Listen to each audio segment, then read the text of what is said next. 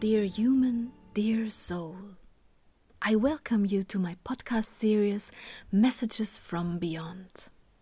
Since a near-death experience, I have had the gift of communicating with the subtle levels of the cosmos in a form of deep meditation in which I ask certain beings from the other world to communicate with me. As one of the first contacts to the afterlife, my old friend and teacher, Friend of the Indians, showed himself to me. And it is now a great pleasure for me to introduce you to the conversations here as a supplement to the books. Please excuse me if the terms and our articulations are not perfect. Our mother tongue is German, but we try to translate it to the best of our ability. Thank you for understanding. Dear friend of the Indians, please start telling us about the soul's desire. You are taking the first steps into a new experience of mankind. This knowledge that we put down here is meant to help to strengthen a bridge for mankind to walk onto, the new path. I do this with both great worry and hope. Dear friend of the Indians, I understand that very well, and that is why I'm very happy to be allowed to be the instrument of this intention. From a cosmic point of view, you were given a wonderful task. I'm really happy for every moment that I'm able to ride through you. It is as if I'm coming alive through your gift. I know what you mean. You can work here again without physically having to come back to Earth, right? That is correct. Okay, dear friend of the Indians. Then let us begin. We have arrived at the subject of the soul's desire. I'm very excited about the things you will be able to tell me about this. The desire of the souls is an energy that accompanies them. Is this energy a part of them, like a character trait of the soul? You could say so. But souls have no character traits, they have memories. But what exactly is the desire? What does it want? Where does it come from? This desire propels the souls ever onward. It is the energy behind the energies, if you will. The life force of the souls emerges at the source, but the movement away from the source and into the many forms is the soul's desire to come alive, to go into different forms and to have many different experiences in these forms. This possibility is the permission of the cosmos to create perceptions through many different forms. And why do you call this the soul's desire? The wise brotherhood once told me that it is curiosity that drives the souls. Both terms are correct. I like to call it the soul's desire because this sounds more joyful to me, because it is more energetic. Curiosity drives you when you are propelled by your thoughts. Desire is something that propels you entire form. I can understand that, but of course it must still be difficult to make such a fine distinction when you are basically without a body. And when you haven't got a body, being a soul, how are you supposed to have physical sensation?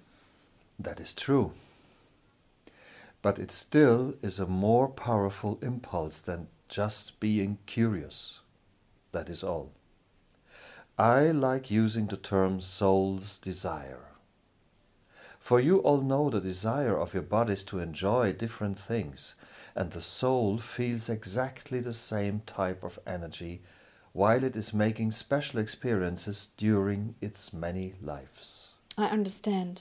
So it is a desire to enjoy life, to live in joy.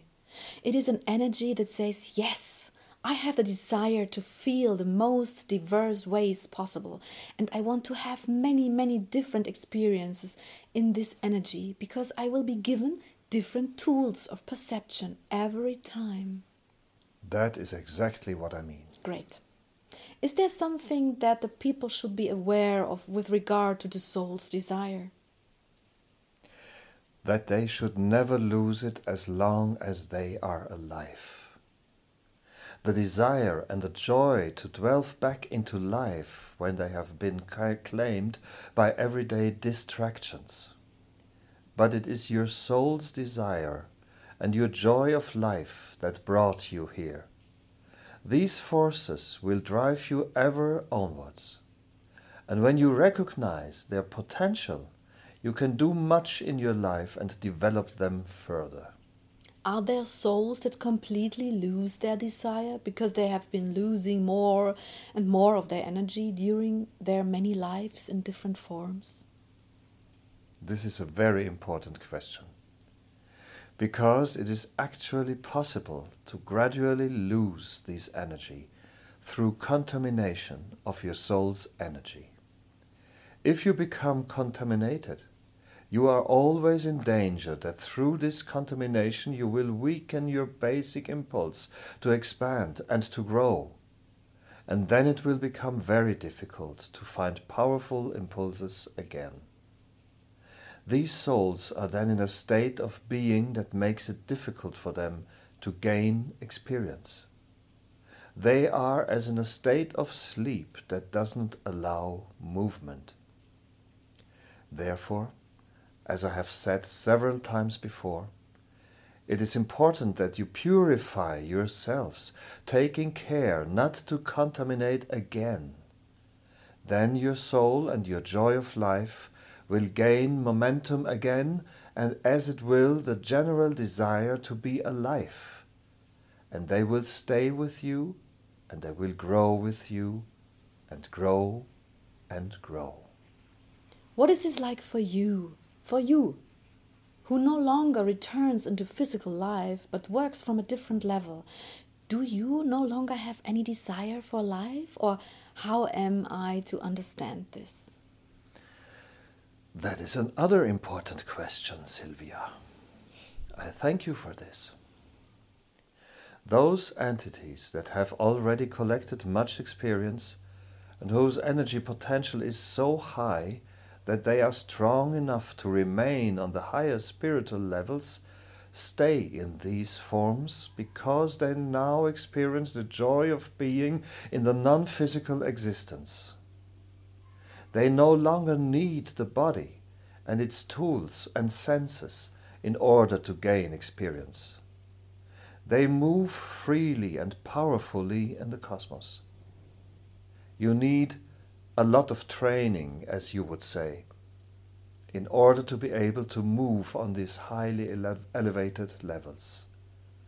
But we still are in our power, and even more so that if we were in the bodies of the beings on the planet, we can feel the joy of life. We, however, live the joy of being. It is ultimately the same thing, but we seek experience in different forms, and when a soul's energy level is high enough to choose freely whether to move on with or without a body, many will choose the experience without a body, because it is freer. The choice, the experience to live in a body, always comes with many risks. On the one hand, there is the possibility to send powerful impulses into the cosmos. But on the other hand, there is always the possibility of contamination. This risk, as you know, can have many consequences. Therefore, many luminous energies decide not to incarnate into bodies any longer in order to avoid this risk.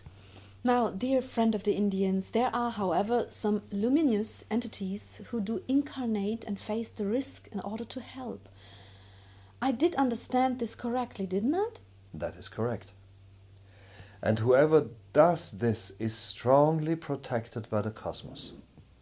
If you wish to work as a servant of the cosmos, you will be eternally and infinitely protected. Wow, that is nice. Are there very many energies or souls that, for instance, want to come to Earth in order to help? There are no longer very many who will risk the danger of contamination. The general contamination of mankind is getting stronger and stronger with every moment that it continues to live in unawareness. The form of humankind on earth in this your own time will keep on creating more and more contamination unless you start to act now. Otherwise, there will be fewer and fewer luminous entities who will and can take on these forms, because it will be less and less possible to give them cosmic protection that will be able to penetrate this feeble layer of low energy. I see. Let us get back to the soul's desire. Are there also energies with too much desire? No. The impulse originated from the source, and the source is always there, changeless and constant. There are no differences in the force of the energy behind the energy. It works eternally like the sun, which also shines the same way eternally. So what you mean is this. It is not the sun that shines more or less strongly on a given day, but it is the clouds that make it seem stronger or weaker. That is roughly what I mean. The intrinsic power remains the same. Yes, of course. Are there any other things that we should keep in mind? The souls are propelled by their energy.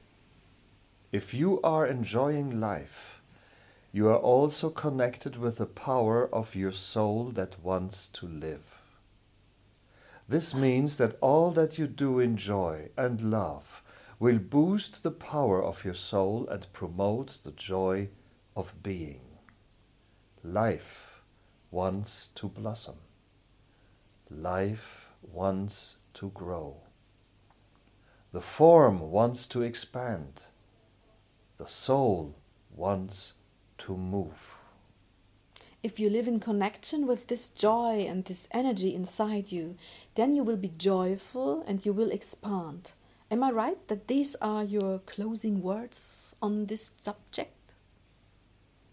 Yes, Sylvia, they are. Well then, thank you very, very much. Love. Thank you, dear.